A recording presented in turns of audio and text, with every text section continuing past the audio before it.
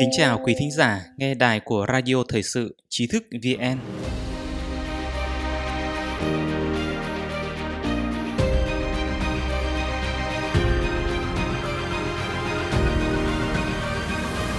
Hôm nay chúng ta cùng đến với bài viết của Lý Minh Dương. Ngoại trưởng Mỹ Mike Pompeo gieo ác mộng cho Đảng Cộng sản Trung Quốc. Để lộ bộ mặt khủng khiếp nhất, kẻ thù của nhân loại, đi quá ranh giới tối thiểu. Những từ ngữ miêu tả kinh khủng như thế này chỉ dành cho phần tử khủng bố hoặc tội phạm vô nhân đạo, lại được bộ máy truyền thông cấp cao của Đảng Cộng sản Trung Quốc, Tân Hoa Xã, Nhật báo Nhân dân, Đài truyền hình Trung ương CCTV chụp cái mũ xấu xí lên Ngoại trưởng Hoa Kỳ Mike Pompeo. Những ngôn từ gây sốc và chỉ trích mạnh mẽ xuất hiện liên tục với mật độ dày đặc, có tính khuôn mẫu cao trên các phương tiện truyền thông Trung Quốc những ngày qua đã khiến tiếng tăm Pompeo nổi như cồn không chỉ ở Trung Quốc mà còn trở thành tiêu điểm chú ý của dư luận quốc tế. Kiểu người nào mà có thể khiến cho bộ máy truyền thông khủng của Đảng Cộng sản Trung Quốc phải nổi trận lôi đình như vậy? Dưới đây là bài viết của Lý Minh Dương, đại diện cho quan điểm của cá nhân tác giả. Gãi đúng chỗ ngứa, vạch trần bộ da vẽ của Đảng Cộng sản Trung Quốc. Trước đây, Pompeo đã công khai gọi virus corona là viêm phổi Vũ Hán. Gần đây, ông lại liên tục lên án Đảng Cộng sản Trung Quốc che giấu dịch bệnh trong giai đoạn đầu, nói thẳng vấn đề liên quan tới Viện Nghiên cứu Virus Vũ Hán và còn nhiệt tình hô hào yêu cầu Đảng Cộng sản Trung Quốc bồi thường. Chọc đúng chỗ đau khiến Đảng Cộng sản Trung Quốc vừa tức vừa hận. Nhưng mà kể ra thì các nhân vật nổi tiếng hay quan chức cấp cao quốc tế tham gia lên án và kêu gọi điều tra cũng nhiều không đếm xuể. Ví như Tổng thống Pháp Macron, Bộ trưởng Ngoại giao Anh Raab, Thủ tướng Úc Morrison và Bộ trưởng Ngoại giao Payne, đại diện cấp cao về chính sách đối ngoại và an ninh châu Âu Borrell, Tổng thư ký NATO Stoltenberg. Lại cũng có nhiều khu vực và cá nhân ở các quốc gia trên thế giới đã đệ đơn kiện lên tòa án và yêu cầu Đảng Cộng sản Trung Quốc bồi thường vì những tổn thất nặng nề mà Đảng Cộng sản Trung Quốc đã gây ra. Vậy tại sao Đảng Cộng sản Trung Quốc lại cứ phải nhắm mục tiêu công kích vào Pompeo? Cũng phải thừa nhận rằng với tư cách là ngoại trưởng của quốc gia siêu cường nhất trên thế giới, chức vụ quan trọng và lập trường cứng rắn của Pompeo chắc chắn cũng là một lý do để Đảng Cộng sản Trung Quốc phải để mắt tới. Nhưng quan trọng hơn, Pompeo dám trực tiếp vạch trần tấm da vẽ khiến Đảng Cộng sản Trung Quốc phải hiện nguyên hình và không còn chỗ trốn. Đây là lý do quan trọng nhất khiến Đảng Cộng sản Trung Quốc phải công kích đáp trả. Trong các bài phát biểu trước công chúng, ông Pompeo luôn trực tiếp gọi là Đảng Cộng sản Trung Quốc, phân biệt rất rõ ràng Trung Quốc và Đảng cầm quyền, trong khi các nhà phê bình khác họ thường chỉ nói chung chung là Trung Quốc. Đây không đơn giản chỉ là tên gọi như thế nào mà chính là phơi bày rất rõ ràng bản chất núp bóng lợi dụng hình ảnh quốc gia Trung Quốc để làm tất cả các việc xấu của Đảng Cộng sản Trung Quốc. Thủ đoạn thường dùng nhất là cố ý nhập nhằng giữa Đảng Cộng sản Trung Quốc và quốc gia Trung Quốc. Đối nội là lừa dối người dân trong nước, đem sự chỉ trích của ngoại giới đối với Đảng Cộng sản Trung Quốc biến thành cuộc tấn công vào quốc gia Trung Quốc, khơi gợi tình cảm dân tộc tính và kích động thù hận với bên ngoài. Thế lực phản Hoa chính là thuật ngữ có sức mạnh được dùng phổ biến nhất. Đối ngoại là gộp hết cả người dân Trung Quốc vào để dương oai sức mạnh, dùng những ngôn từ như 1,4 tỷ nhân dân Trung Quốc không đồng ý, lợi ích quốc gia, để chống lại những quan tâm của các nước phương Tây về vấn đề nhân quyền và sinh kế của người dân, cũng như phản công những lời chỉ trích của cộng đồng quốc tế đối với những hành động ngược đời, ngược nhân văn của họ đối với thế giới. Trên thực tế, Đảng Cộng sản Trung Quốc chưa bao giờ quan tâm đến lợi ích quốc gia. Tìm mọi cách để bảo vệ lợi ích và duy trì quyền lực chính trị mới là động cơ căn bản của đảng này. Nhìn theo hướng này thì việc lên án Trung Quốc chỉ giống như gãi chân, vẫn chưa thực sự đụng đến bản chất thực sự của vấn đề. Đảng Cộng sản Trung Quốc vẫn ung dung núp bóng sau Trung Quốc, còn có thể vui mừng lợi dụng cơ hội này để tăng cường lừa dối người dân trong nước, khiến cho những người dân không nắm được thông tin lại càng lầm tưởng rằng Đảng Cộng sản Trung Quốc mới là đại diện duy nhất dùng lời lẽ nghiêm túc, chính nghĩa, duy hộ lợi ích quốc gia.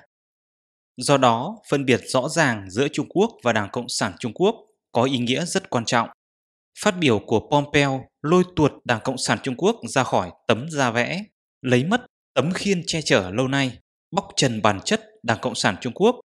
Phát biểu này đồng thời cũng phù hợp với làn sóng chỉ trích và hô hào tan rã Đảng Cộng sản Trung Quốc trên toàn cầu. Đây chính là nguyên nhân sâu xa của sự giận dữ từ chính quyền Bắc Kinh.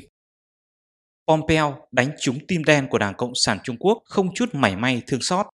Ngày 30 tháng 10 năm 2019, trong bài phát biểu tại Viện Nghiên cứu Hudson, Mỹ, ông Pompeo đã nói: "Tôi phải nhấn mạnh rằng chính quyền Đảng Cộng sản Trung Quốc ngày nay không tương đương với người dân Trung Quốc."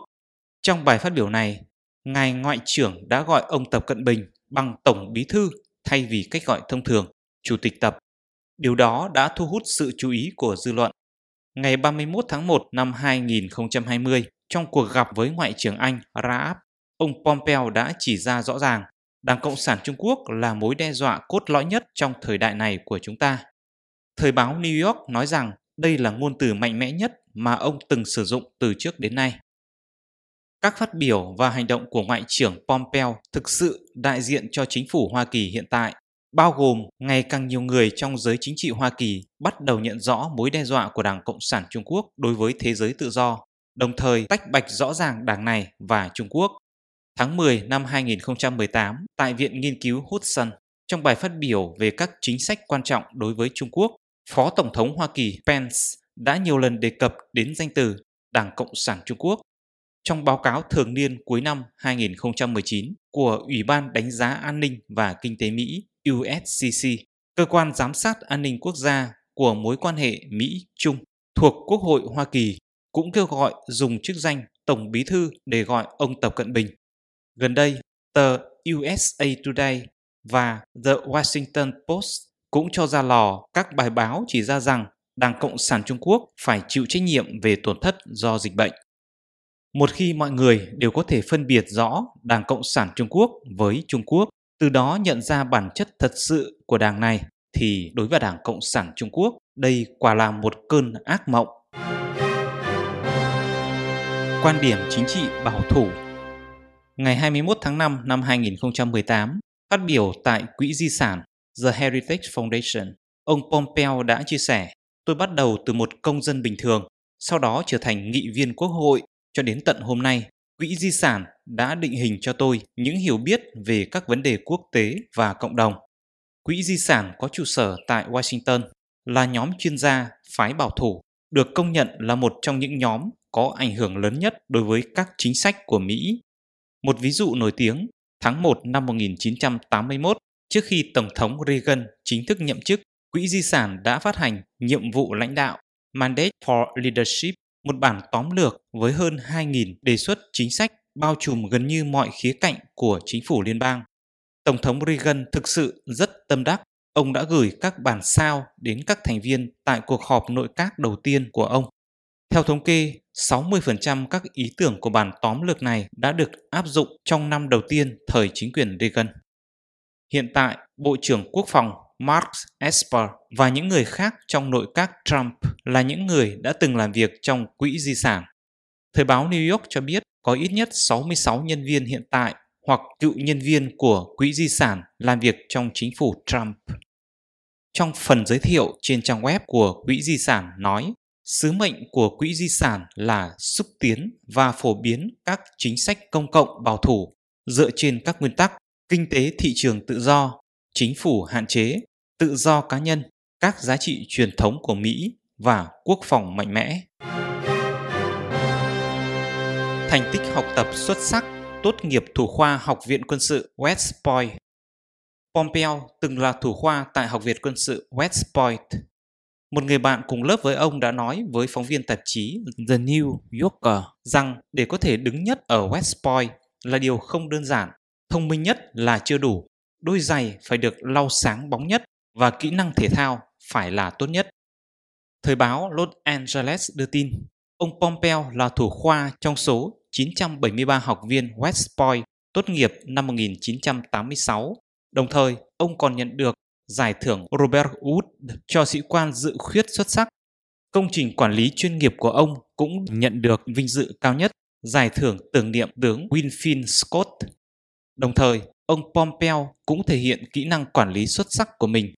Trong những năm cuối, tại Học viện Quân sự West Point, ông từng là chỉ huy phi đội, đại đội và quản lý 120 sinh viên quân đội.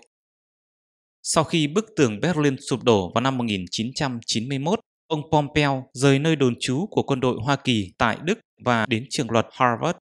Trong thời gian ở đây, ông làm biên tập cho tạp chí luật Harvard, nổi tiếng là tạp chí chính sách công và luật Harvard. Năm 1994, sau khi tốt nghiệp, ông về làm luật sư cho một công ty luật ở Washington. Đồng thời, ông cũng là một doanh nhân thành đạt. Năm 1998, ông cùng với 3 người bạn cùng lớp ở Học viện Quân sự West Point thành lập công ty Thayer Aerospace, nơi ông làm giám đốc điều hành trong hơn một thập kỷ.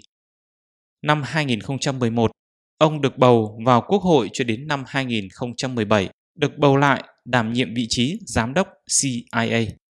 Ngày 26 tháng 4 năm 2018, ông chính thức trở thành Ngoại trưởng Hoa Kỳ.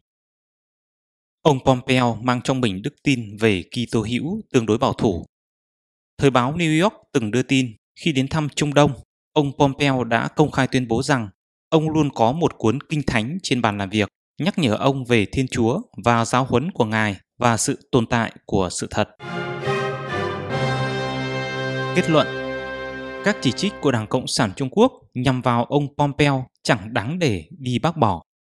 Các ngôn từ mang đậm phong cách đại cách mạng văn hóa, nhấn mạnh một cách hoang tưởng về sự công khai và minh bạch trong xử lý dịch bệnh của Đảng Cộng sản Trung Quốc, đồng thời cũng dày công tìm kiếm những chỉ trích đối với ông Pompeo từ Hoa Kỳ và thế giới.